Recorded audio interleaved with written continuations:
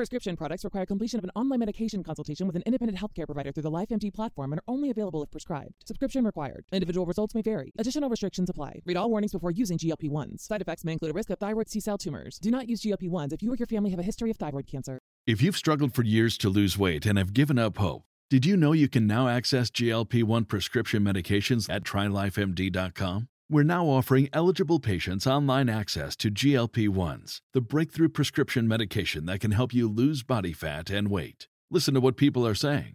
It's fun to put on jeans that you couldn't get into 6 months ago. Every morning, I look forward to getting on the scale. For anybody who's struggling with their weight, it's a godsend. And here's the best part. Your insurance may cover 100% of the cost of your medication. So go to TryLifeMD.com to have your eligibility checked right now. Get started today at TryLifeMD.com. That's TryLifeMD.com. Hello, everybody. Welcome back to the WTF1 podcast. We're back for another one. This time, we're not reviewing a race. We're talking about some F1 news that has occurred quite recently. The 3 new tracks to the calendar. It's all happening. My name's Matthew Gallagher, and joining me once again, I was about to say in the commentary box. We have been in the commentary box, but it's not. We're in the virtual podcast box. It's Tom Bellingham. Hello. It's been a while since we've done any commentary, but yeah. Yeah, I kind of miss it. I kind of like the duo. It's really nice. But instead, we will not think about that. We will think about 3 amazing races that have been announced on the 2020 F1 calendar. As much as we've had such a torrid time with everything, and I hope everybody's still staying safe and well, and their families are well as well. It's, this is a very strange predicament that we find ourselves in with this Formula One calendar and the COVID situation where Formula One can't go around the world to where they want to, wherever. So we have to pick up a few new ones. I know. Who could have imagined the tracks that we'd be racing on this year? It's so unexpected, because even when there was all the talk about, they might have to go to a few tracks off the calendar. I don't know if you're the same, but I was like, yeah, no way that's happening. Yeah, absolutely not. I didn't believe it for a second, but amazing. We've had 4 now. It's amazing how quickly they can find tracks that will be willing and suitable to host a Formula One race. I don't know if F1 fans watching and listening to this feel the same as I did, but I always felt like there would be some restrictions or some reason why we couldn't go back to Imola or whatever. But it seems as though the turnaround has been rather quick, it has to be said, because some tracks, probably weren't ready to host an F1 race, and they've had to get their shit together. It all comes down to Grade 1, as it's called, on the FIA list. So to host a Formula One race, you have to be FIA Grade 1 circuit, which obviously all these are. Every single track on the calendar is FIA Grade 1, and also there are a few others that don't host Formula One races, like these ones, and also a few others. And yeah, that's the reason, I guess, why they've been able to turn it around so quickly, because I guess they don't have the problem with fans being at the track, and they need to open like access and all that kind of stuff. Although there is talk that there might be fans at the last couple, so that would be quite interesting. You can sign me up to those if it is opened up. I do fancy a bit of travelling, if possible, to go to a Formula One race, even if it's just for fun, even if it's not even for work, which is weird to say, isn't it? As much as, people would be like, cry me a river, but I can't remember the last time I actually just went to just have fun rather than trying to do something for WTF1 or whatever. Obviously, it's still fun, but I'm definitely down to see what happens towards the end of this year. So let's talk about the first one, Nürburgring, 9th to the 11th of October. Now, we need to basically tell people that it's not the entire Nürburgring Nordschleife circuit, which I know a lot of people were getting quite excited about, because, fair enough, if you're new to Formula One, you probably wouldn't know about the Nürburgring GP circuit that we've seen a few races on. Although, to be fair, it wasn't that long ago that we raced around Nürburgring, right? 2013, I believe, was the last F1 race at Nürburgring. So it doesn't feel like that long ago, but then I have to remind myself with all these things that it's 7 years ago. It's mad, isn't it? And a lot of people have maybe only been watching, even in the last couple of years, never mind 7 years ago. So Yeah, it's a crazy one, but yeah, not the full one. That would be a bit mad, and it's definitely not FIA grade 1. No. The amount of bumps and changes in elevation, it absolutely not happen. But Nürburgring still, as a GP circuit, is pretty good, I would say. It's probably not my favourite, and when they were alternating, that's the word, between Hockenheim and Nürburgring back around that 2013, around 2010 era, I always preferred Hockenheim over Nürburgring personally. What about you, Tommy? Yeah, the same. I think the Hockenheim ring, the new one, obviously people, classic F1 fans, love to say they butchered that Hockenheim ring, the old one in the forest, which was an incredible racetrack. But I actually did really like the Hockenheim ring that they did the change. There's a lot of great overtaking spots there. Nürburgring GP circuit, I do actually really like that one as well. Like, I think it's going to be a good track for Formula One. Don't think it's as badly suited to modern F1 as a lot of people seem to think, but I think it's going to be a decent race, and it's always interesting to kind of throw a curveball like this and race at a track we don't expect, and hopefully some good racing. Yeah, absolutely. You've got a couple of good overtaking opportunities into the last chicane, and then also into turn 1 as well. A lot of the rest of it you'd probably say is decently single file, apart from maybe that kind of long hairpin in the middle sector before you go up the hill towards the Schumacher S's, isn't it? That's what it's called. Yeah. So yeah, Nürburgring's not like they've announced Monaco for 10 races. That would have been quite saddening. Even you would take 10 races around Monaco? Oh, absolutely not. No. Okay, good. I think I've said many times the reason I like Monaco is for the uniqueness, and one is plenty. Okay, perfect. I'll allow that then. At F1_Amy says, how do we think the safety will be, especially with the Nürburgring? Now, I think that Amy is also referring to the full Nordschleife. Yeah, that's not happening. But Nürburgring, as we've already mentioned, has already hosted Formula One races, so the safety will be completely fine, and it's a Grade 1 circuit, and I don't think that they'd have to have changed much, if anything, to allow Formula One to go back. No, not at all. If it's Grade 1, you can host it, simple as that. So that's what we'll go into Imola later, but that's what Imola have done. They used to be a Grade 2 circuit, and they upgraded.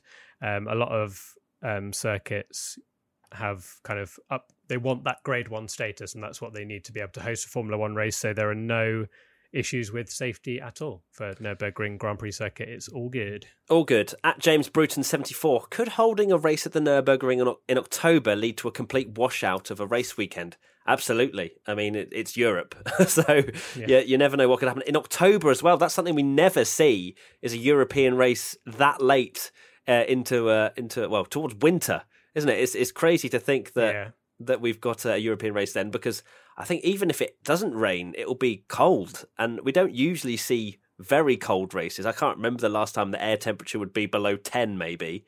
I'm sure you probably don't have that fact to heart, Tommy, but we don't have that. The only time we've ever seen something like that was when they went testing in Spain and it snowed. It's got its own microclimate, I guess. Nürburgring that won't seem to have the same problems in Italy and Portugal, but when I did see that they were hosting a race in Germany when was it? Sorry, start of October. Yeah. I mean, that's a brave call, because Spa, for example, this actually blew my mind when I worked in the WC 4 or 5 years ago now. I had no idea, because I'd not really looked at it on a map, and I drove to the Nürburgring for work, and it's only like 2 hours away from Spa. So it's that close to Spa, and we all know what Spa's like with its weather. It's got its own like microclimate. They always love to say that cliche, don't they, at Spa? And Nürburgring is the same. It could be, like you say, I wouldn't even be surprised if it snowed. You never know, and especially the way 2020 is going, you wouldn't put it past it, would you? No, you wouldn't. At Beth1, I think we've kind of mentioned this, but I'll read the question out anyway. Has someone who's never watched any races there, or has any idea of the track layout, what should we be looking out for? Where will the overtakes be? What would be deemed a risky place to overtake? I think turn 1 is obviously a really good opportunity to overtake, but also is quite risky with how the camber changes in the corner, and it's downhill, and then you go back uphill towards turn 2, which then, it's quite quite a difficult set of corners, I'd say, to get right. But in these modern F1 cars, I'm sure they'll manage just fine. And then you go round turn 2, 3, 4, very much single file. Then you kind of go up. I'm kind of just having a mental lap now. Yeah, have a small straight, don't you? Then to the left, right. Yeah, and then you go down the hill to the hairpin. Slightly. I think that's a bit of a stretch, that hairpin, to get an overtake done. Yeah, absolutely. It would have to be an absolute kind of Leroy Jenkins Banzai move to try and get that done. I can't see that happening, but yeah, turn 1 definitely is the place. But then there's also, like say, after the hairpin, you've got like another left, right, and then you've got that long straight that goes into like a right-hand turn, very like quick right-hand turn, and then some people like to overtake into the chicane. I imagine that's where the 2 DRS zones are going to be. I would be very surprised if it wasn't that long straight before the chicane and also the pit straight. Yeah, the pit straight. Yeah, I agree. I don't think there's really any other place that they could have even like a triple DRS, because you never know. We don't know, have we? We haven't been there for so long. They could easily change it and allow for more DRS zones. We've seen 3 already in previous races, so don't put it past them, because I'd say they could fit it in if they tried, but I don't think it. I think 2 is definitely probably the most likely. We interrupt this WTF1 podcast for a very quick chat about our sponsor for this episode, ExpressVPN. Now, when you're searching online, you may think that going into incognito mode will protect all of your data. Well, let me tell you something. Incognito mode does not hide your activity. It doesn't matter what mode you use or how many times you clear your browsing history, your internet service provider can still see every single website you've ever visited. That's why, even when I'm at home, I never go online without using ExpressVPN. ExpressVPN is an app that reroutes your internet connection through their secure servers so your ISP can't see the sites you visit. ExpressVPN also keeps all of your information secure by encrypting 100% of your data with the most powerful encryption available. Most of the time, I don't even realise I have ExpressVPN on. It runs seamlessly in the background and is so easy to use. All you have to do is tap one button and you're protected. ExpressVPN is available on all of your devices, phones, computers, and even your smart TV, so there's no excuse for you not to be using it. Protect your online activity today with the VPN rated #1 by CNET and Wired. Visit our exclusive link, expressvpn.com/WTF1, and you can get an extra 3 months free on a 1-year package. That's expressvpn.com/WTF1. Now, back to the podcast. So moving on to our next edition, which is Portimao. I think that's how you say it. Portimao. Portimao. I've been saying Portimao. I've never heard it said out loud. I don't Portimao. So I'm hoping that's right. Portimao. That's what I've been saying. So yeah, okay. You said the same. We'll go with that. So I assume we've heard it somewhere. Now, I don't know a huge amount about this track. I'm going to be completely honest with you. I don't think anybody really knows a huge amount. I've had a quick look at the lap around it, and you mean you don't watch the European Le Mans series, Matthew? No, I don't. Quite happily will say that I'm a Formula 1 fanboy, and that's it. But what was quite noticeable for me was the most ridiculous elevation change down towards turn 1, where it looks like it's almost like a roller coaster. There was a GP2 race, wasn't there, that raced there? 2009. 2009, so still 11 years ago. Madness. But yeah, it's still a track that I think is quite exciting, especially because we've never been there before. We can't really judge it until we go. Exactly, and boy, is it wide.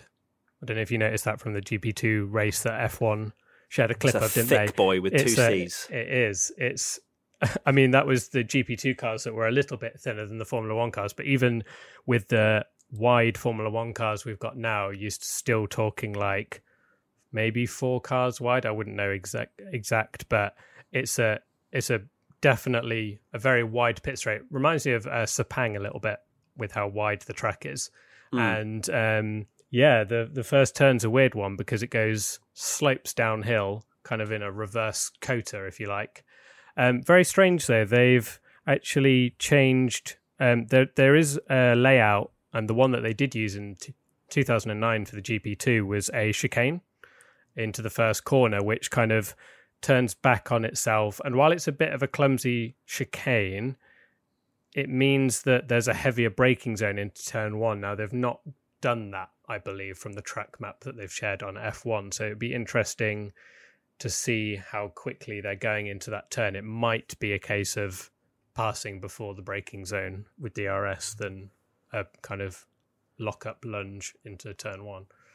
Okay. At I Forgot My Name 56 says, am I the only one who is quite anxious with racing in Portimao due to the track characteristics being fairly similar to Catalunya and more elevation changes? What would you say to that, Tommy, as I look up the track map? Yeah, people have been quick to notice that it looks like a kind of can I copy your homework version of Catalunya. Yeah. With the whole if you imagine Catalunya, it looks like a kind of person with strong arms flexing, and there's kind of Estoril was the same, which hosted the Portuguese Grand Prix back in '96 was the last one. So that's the last Portuguese Grand Prix. That was very similar as well.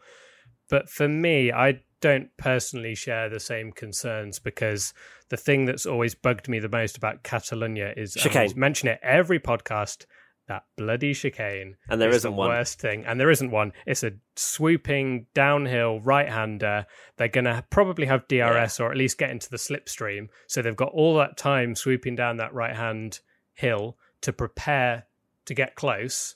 And then they'll have an entire straight, which we mentioned earlier, is about 4 cars wide. I don't think we're going to have anywhere near as many problems, touch wood. Well, to be fair, when you look at the track, I think we're going to have a pretty good race, because as you say, it's a better Catalunya, to be honest, when I look at it. Because, the last chicane has always been the problem, because they could never get close enough into turn 1. Whereas, as you say, they have to wind up for much longer. They go through a long right-hander into then more of a right-hander, and they've got the whole of that pretty much flat, I would imagine. Then you'd have DRS down the main straight. You'd have DRS again as you come back on ourselves on maybe turn 4. And then there's a big hairpin for that after turn 4 or 5, can't remember which one it is. Yeah. I imagine that's going to be DRS as well. Turn and then 5, there's a tasty little braking zone hairpin that I imagine is going to be a little bit longer than the one in the final sector of Catalunya. So you might see even more overtaking there. So yeah, I personally don't believe that it's going to be anywhere near as problematic as Catalunya. And I'm hoping that it's a very good race to the point where it maybe even kicks Catalunya off the track, because I'm not a big fan. That is another question, though, isn't it? That these tracks are finally getting a chance to be thrust into the Formula One spotlight. Could we see, post this whole pandemic situation, some of these tracks actually being brought on full time? Indeed, I think it is the very next question. Is it? I haven't even looked. That's incredible. Here we go. At Paulie_Walnuts. Why were these tracks not considered for a regular season race? They are obviously up to F1 standards. I know you're going to say money, but maybe we need to rotate tracks for the regular season. Money. It's all down to, they have to assess loads of things, don't they? Like selling tickets, sponsors and the circuit, because the circuit has to pay a huge amount of money anyway to host Formula One races, don't they? Yeah. It's not Formula One pay the circuits to use them. It's the other way around. So the circuit has to weigh up whether it's even possible. And then, as you mentioned earlier, Tommy, with Nürburgring, I think... Oh, no, it was Imola, I think we mentioned very quickly, was the fact that they don't have to think about the fans side of things. And, can they accommodate 100,000 people on a normal race weekend? Exactly. I mean, we saw what happened with Paul Ricard. They had a track, suited. I'll use the term suited for F1 loosely, because it's a grade 1 for Formula One, shall I say. And the very first race there, you had people queuing so long to get into the track that they couldn't get in even in time for free practice 2. So that is something that has to be considered with these things, and I guess this year they don't have that worry. Yeah, there's lots of things to take into consideration, because, as you say, you don't want to have another Paul Ricard where it was a complete and utter mess. Like, they can't have that happen, because then they issued refunds, didn't they? As far as I'm aware, I believe so. Yeah, because it was beyond ridiculous. Farcical. Yeah, it was not really like bad. If you left earlier you would have got in. You literally would have had to camp outside in order to get in before the session started. So lots of things to consider. I would love to see some of these tracks stay, especially Imola. I'm so excited for that. We'll get onto that shortly. I think swapping as well is a great idea. I didn't even actually think about it until you mentioned the Germany thing where they used to alternate between Hockenheim and Nürburgring. I think that was quite good because you keeps it fresh. Yeah, it keeps it fresh. And at the end of the day, there are contracts, and that will always be the issue. But if there was a way to make this happen, personally, I wouldn't mind Portimao 1 year replacing Catalonia, or Abu Dhabi gets mixed up with Dubai or something like that. Do you know, like mixing up tracks would be exciting because you've seen the reaction online. Like everyone's buzzing about these races to see new tracks in Formula One. Indeed. Whether that in Formula One's eyes would turn into more money is another question, and that's always what it comes down to. Unfortunately, us fans, we're not number one. It's whether or not we'll actually spend money is the big question. The final question on Portimao is @_Habro. Which of the tracks will produce the best race in terms of overtaking and wheel-to-wheel battles and maybe safety cars? For me personally, I think Nürburgring most likely, Portimao potentially, but between these three that we're going to be talking about, Imola's the final one.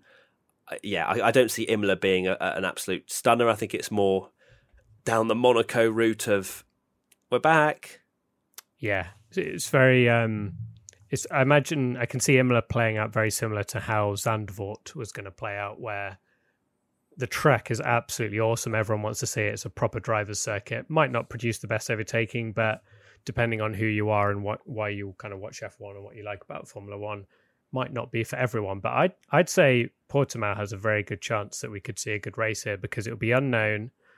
The teams won't have really raced there before, not even in testing or anything. So it's going to be really interesting to see how they set up the changes in the elevations. Really exciting, and then just the fact that it's a wide boy is going to make it a wide boy indeed. Exciting race, I think. I'm really looking forward to this one. I think if this does well, I do hope that it gets considered for the calendar in the future because it looks like a good one. Yeah, fingers crossed. I think Nürburgring still will be better just purely because I think we'll have changeable conditions and that should hopefully provide with some amazing racing as long as it doesn't get washed out. That's the next problem we'll probably have on our list. Finally, Imola is the third and final track that we're talking about today, 31st of October to the 1st of November. So those keen mathematicians out there will notice that is 2 days, not 3. So the actual schedule for that hasn't been announced. We don't know exactly what they're going to be doing. Are they just going to be doing more running over 2 days, or are they going to be just getting rid of FP1 and FP2? Fingers crossed. But hopefully, yeah. I mean, for your wet dream, it definitely would be be the case, wouldn't it? I am Iron Man 17. Will it be strange for the drivers to race at Imola knowing it's past? I don't personally think it would be. Obviously, there is a lot of history with Imola. I think a lot of the drivers will find it very cool indeed because it's always going to have that history. And for me anyway, 28-year-old man, I used to race on the games there, and I think that it would mean more to the drivers to race around there. Yeah, I imagine a lot of this is due to the whole Senna Ratzenberger thing as well. Mm-hmm. But I mean, we've sadly lost many drivers at different circuits, and we had Hubert at Spa, Bianchi at Suzuka, and I guess the thing with Imola is it will always be so well known because it was the darkest weekend in F1 history. But it is one of those tracks, they've made changes, and it is one of those tracks that drivers adore. Like you saw, I think it was Esteban Ocon potentially on Instagram, and I think George Russell retweeted the tweet from F1 and was like, yes, Imola's back. That's the one that all the drivers are really keen to race at because it's a proper driver's spectacle. Yeah, amazing absolutely. Track. At Tom McCluskey, Tom McCluskey, I can't speak today. Obviously known as Tomo F1. How has Imola as a circuit evolved from a safety point of view since that weekend in 1994 that took Ayrton and Roland's lives? Tommy, I'm hoping you have the answer to that because I don't know the specifics. I do. Yeah. So 1994, obviously the Tamburello corner where Senna lost his life was a flat left-hander that they were taking at like 200 miles an hour. And then the next right-hander was also flat. And that's where Ratzenberger sadly crashed and died as well. And then you go into Tosa, which is the slow left-hander. Now, immediately after 1994, they changed the circuit to have the chicane. So the first corner is like a fast sweeping chicane, and then you go down a straight, back into another chicane, and then through Tosa. So you don't have... they changed that immediately in 95, but also, which I notice F1 are showing a lot of clips from 2006 and the onboards. And I guess if people haven't watched any racing at Imola since then, they may not know this, but it's also changed since then. So in 2008, we were mentioning earlier about the FIA Grade 1 circuits. Yeah. That needs to be... to be an FIA Grade 1 circuit, they had to update the pit lane. So they changed the pit straight. And now, rather than that final chicane, which will all... you've seen the many clips of Alonso and Schumi go, that amazing battle that they had into that final chicane. That's no longer there. That's just a straight on. So they're just going straight all the way from that double left-hander, and then just going straight on all the way to that first chicane. So there's a big long straight now as well, which hopefully means a bit more overtaking than we had back in 2006. Yes, fingers crossed. Kyle McIver 96 says, are you slightly worried that some of the corners of the past will become flat out for these cars, especially that Merc, considering it was the only thing taking Hungary turn 11 flat? I mean, I don't really know where you're looking at in terms of the circuit map where the Mercedes is going to have a huge advantage, to be honest, because unless you're taking turn 8 flat, which is quite frankly ridiculous, I don't really see where, as you go into Acqua Minerale, I don't know, there's a slight right kink there, but you'd imagine most cars would be taking it flat. I don't see a particular section of the corner, at least track, for me personally, where the Mercedes could possibly have such an advantage where they can take something flat. Mercedes just quick everywhere, aren't they? Let's be honest, this year. I mean, they've won the two races that are almost polar opposite to each other in terms of flat out straight line speed and the kind of twisty Monaco-like track. So I guess the main thing is that people don't think these new tracks are maybe suited to modern F1 because corners aren't corners anymore. But you did mention Acqua Minerale. I think that's the thing I'm most looking forward to in the entire F1 season is watching cars go back through there, because that kind of quick right-hander into a slower right-hander is probably my favorite corner in the world. So I'm really looking forward. I'm really looking forward to watching modern F1 cars take that. And also, you mentioned about it being flat like it's a bad thing. I mean, that Mercedes going flat through turn 11 was pretty spectacular to watch. Epic, wasn't it? I guess it's more on a competitive standpoint. Yeah. But then, what can we do? They've made an amazing car this year that just kind of accept it and enjoy the flying laps that car's able to produce, because that's all we've really got. But I'm completely on the same standpoint of Acqua Minerale being a really interesting corner to watch, and I'm going to be very fascinated to see how the cars take it differently and how the Red Bull in particular is going to manage around this sort of track where, they've been looking like they've been struggling so much around both Austria and Hungary. So, let's see if it's not going to be a dog around Imola. But either way, it's quite narrow, isn't it, Imola? So it's going to be quite difficult to overtake. It's not going to be the likes of Portimao where you can go back 9 wide.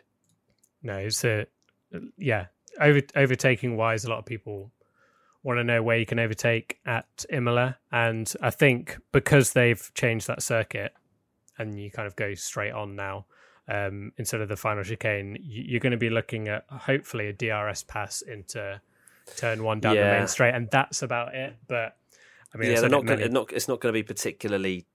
I think it's going to be a case of slipstream and past by the time they get down to turn 2, rather than because turn 1 is literally just a kink, isn't it? As far as I'm aware, there's not actually. It's like a rusher.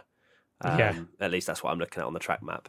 Yeah, exactly. So yeah, when you get to turn 2, it's not a hairpin. It's not a massive braking point. It's kind of a medium speed chicane, isn't it? So that it could be interesting going into that, but I don't think we're going to see ridiculous lunges because there isn't really a place to do it unless somebody gets a little bit of a swapper out of Aqua Minerale down towards the next chicane. Or maybe down into 14, potentially, with the last couple of corners, the double left-hander, potentially, as you go down the hill. I'm just trying to maintain positivity. Yeah, I mean, I've mentioned this many, many times, and I'm really excited to see Imola, and I'm not going to sit here and pretend it's going to be the most exciting race in the world for new fans, and I do understand where people are coming from when they maybe don't like these kind of circuits. We said it at Zandvoort as well, didn't we, that it's probably not the greatest race for overtaking, but it's going to be a spectacle, and I'm really looking forward to seeing these modern F1 cars around there. But at the same time, I do appreciate that we might have to rely on a wet race or maybe some tyre strategy, which we'll go into later, like you say, about the two-day weekend. That might not be as straightforward as we think. Later, we'll get into it right now, actually, Tommy, at DC Rodriguez says, with less practice at Imola, how is Pirelli going to make predictions for tyre degradation and pit windows? I imagine that's sarcastic, is it? Is that? I hope like so. A sarcastic question? I hope so, because they don't need to, because we don't like that. No. But I guess in terms of just generally teams rocking up and having to perform, it's going to be huge for them. If it's a 2-day F1 weekend, we have less practice running and they have no previous data to go by on these tyres. Lovely. It's going to be an absolute mess for a lot of the teams, and that's exactly what we want to see, isn't it? We don't want to know how it's all going to unfold. Like when we saw F2, for example, round Hungary, and in the sprint race, you'd never see anyone pit, but the winner was probably one of the only people not to pit. And that's because of the lack of data that they had about how the tyres were going to perform. So hopefully that will translate to Imola and Formula One. That's what I'm hoping, at least. We've done it. I think it's now like there's probably a bingo thing in our podcast where every time we mention that free practice should go. But we do mention it all the time that Mercedes are probably going to win every race. So why not throw a curveball in and not let them spend 4 hours on a Friday, setting up their car to absolute perfection where they know exactly what lap they need to pit on, exactly what tyres they need to use, exactly the setup they need. It should... I can only hope that this race is an absolute banger and the FIA go, oh yeah, 2-day weekend's pretty cool. Oh, they're not going to... Yeah, I mean, come on. It's less money again, so I highly doubt they'll then go, 2-day F1 weekends. Although, Perfect. to be fair, there is talk that 2-day weekends is going to be the answer in terms of having a 25 race calendar that they want. So just more running on those 2 days rather than spread over 3. Interesting. Interesting. Do we actually know what the reason is for the 2-day F1 weekend? I have no idea. No, I they've not said it. They just kind of announced it, and now everyone's like, "Ooh, this is exciting." I wonder why. I'd love to know the actual reason why. I wonder if it is Ross Brawn, because you know how Ross Brawn was desperate to tinker with the formats and things a little bit, have reverse grids, and they've just gone, "We're not giving you an option. You're racing for this, and that's it." Nice. Shane Poth says, should these tracks stay for future seasons or be a one-time thing? We've kind of already mentioned that, but it would be nice for them to interchange, wouldn't it? Yeah. I don't... one thing that we haven't actually mentioned, I don't know if... I didn't really see that much talk of it, and maybe it's because we want positivity. But this announcement kind of overshadowed the fact that we aren't going to be racing in the Americas this season. So they've already announced that the 4 races have been cancelled. So no Interlagos, which is very sad. Very sad. And while I'm absolutely loving this calendar, for me personally, I don't think we need 3 races in Italy a year. Like, it should be a world championship. We should be racing at different tracks. I'm absolutely loving that we've had this mixed up calendar. But yeah, let's maybe, in a perfect world, I'd love it mixed up every year, but we still go to races all over the world. Agreed. Like Interlagos and stuff. So. Yeah, completely agree. Because fans got to see the Formula One cars in action. Italy can't have it all. The 1 year that we have 3 races in Italy, Ferrari are rubbish. Oh, they're going to get embarrassed 3 times. It's just the way, isn't it? Unfortunately. Other circuits. Diana_RE says, which other circuits would you like to see, or would you like to be added to the race calendar? The only one that comes to mind for me is Turkey, but that's not ready. That's a car park now, I believe. I think it's a used car dealership now. I genuinely believe that is the case. What about you, Tommy? I've got some exciting news, a rumour. Exciting news or a rumour? Rumour. Well, from the rumours that that have been going around, is the next triple header after this one maybe 2 races at Vietnam and then Sepang. And I absolutely love Sepang and really need it back. So, yes, please. Just make sure the drain covers are nailed down this time. Yeah, I mean, that would be awesome, wouldn't it? That would be awesome. Love Malaysia. I would love Malaysia to come back. So not so sure about 2 races at Vietnam, but hey, we can't complain. We're not allowed to complain. We've got F1 back. We'll see. We don't know about Vietnam yet, do we? So no, but it would be lovely to see Malaysia back. It deserves to be on the calendar. And well, this crisis was the only way we would have seen Malaysia back on the calendar for quite some time, I imagine. Yeah. So a strange thing that as well, we did a video, didn't we, about the ideal calendar. And in it you have to race in 3 different continents. Yeah. And so far we've only raced in Europe, so they're going to need to start racing around. I wonder if that ruling's void this year. It might be. I imagine, a global pandemic probably is in the small print as things that they can kind of scrap the 3 continent rule. But I mean, the only problem is racing in Europe until December might be an issue. They'll be running out of tracks and running out of kind of countries that won't be snowing. I was looking into Grade 1 circuits, actually, and one of them that I didn't even realise was Grade 1 was one in Finland, and it's called the Kimi Ring. No word of a lie. Well, now we need to go there, don't we? We absolutely need to go there. In December. Everybody's going to be on Google now. In December when it's icy and we have like a F1 race on spiked tyres. Red Bull would have that locked down, I think, because they've done so many things on ice that they would know exactly the car setup to run. Yeah. But yeah, I'd love to see Kimi Ring. Bring it. Let's do it. Grade 1 circuit. Not? Let's go.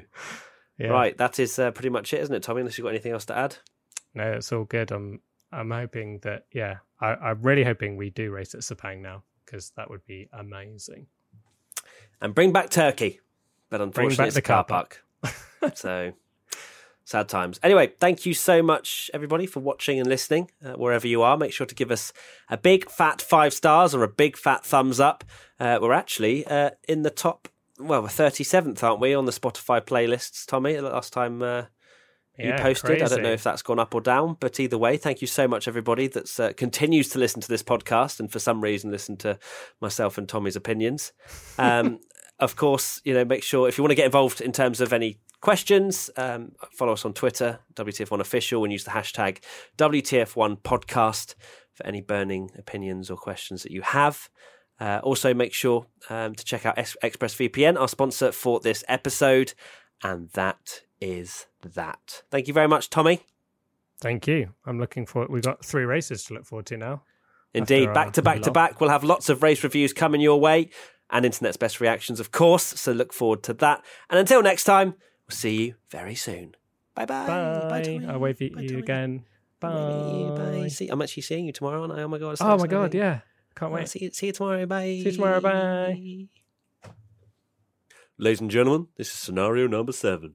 1, 2, 3 laps left. Lando Norris in the car, so come on, let's drift to the Purple sector around the corner. The boys say to turn the power down, but I really don't wanna. Silverware like I had last week. I must overtake, cause points ain't cheap. I need DRS, ERS, a chest pain procedure. And as I continue, you know I'm breaking deeper. So what can I do? Perez is really slow, my lord. Danny, Rick, and Stroll are just down the road. Don't know the X2 lines to the song, so I'm just gonna go and talk like this. A little bit of Daniel going wide, a little bit of Lance Stroll side by side, a little bit of Perez is all I need, a little bit of P5 is what I see, a little bit of DRS in the sun, a little bit of ERS all straight long, a little bit of overtake, here I am, a little bit of woo makes me your star. Hello. Oh, I'm loving this.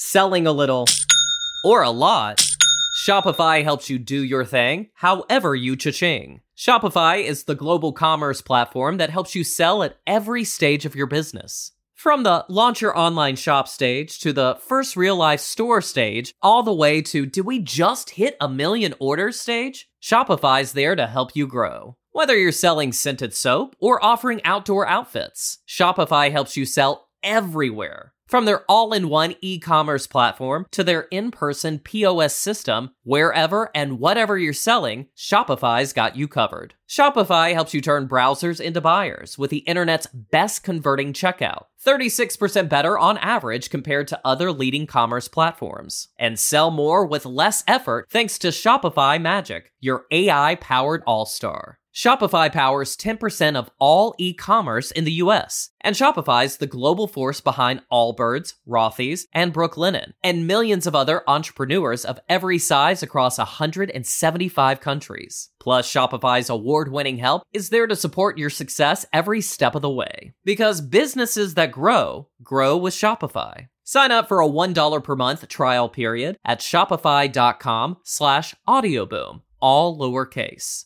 Go to shopify.com/audioboom now to grow your business no matter what stage you're in. Shopify.com/audioboom.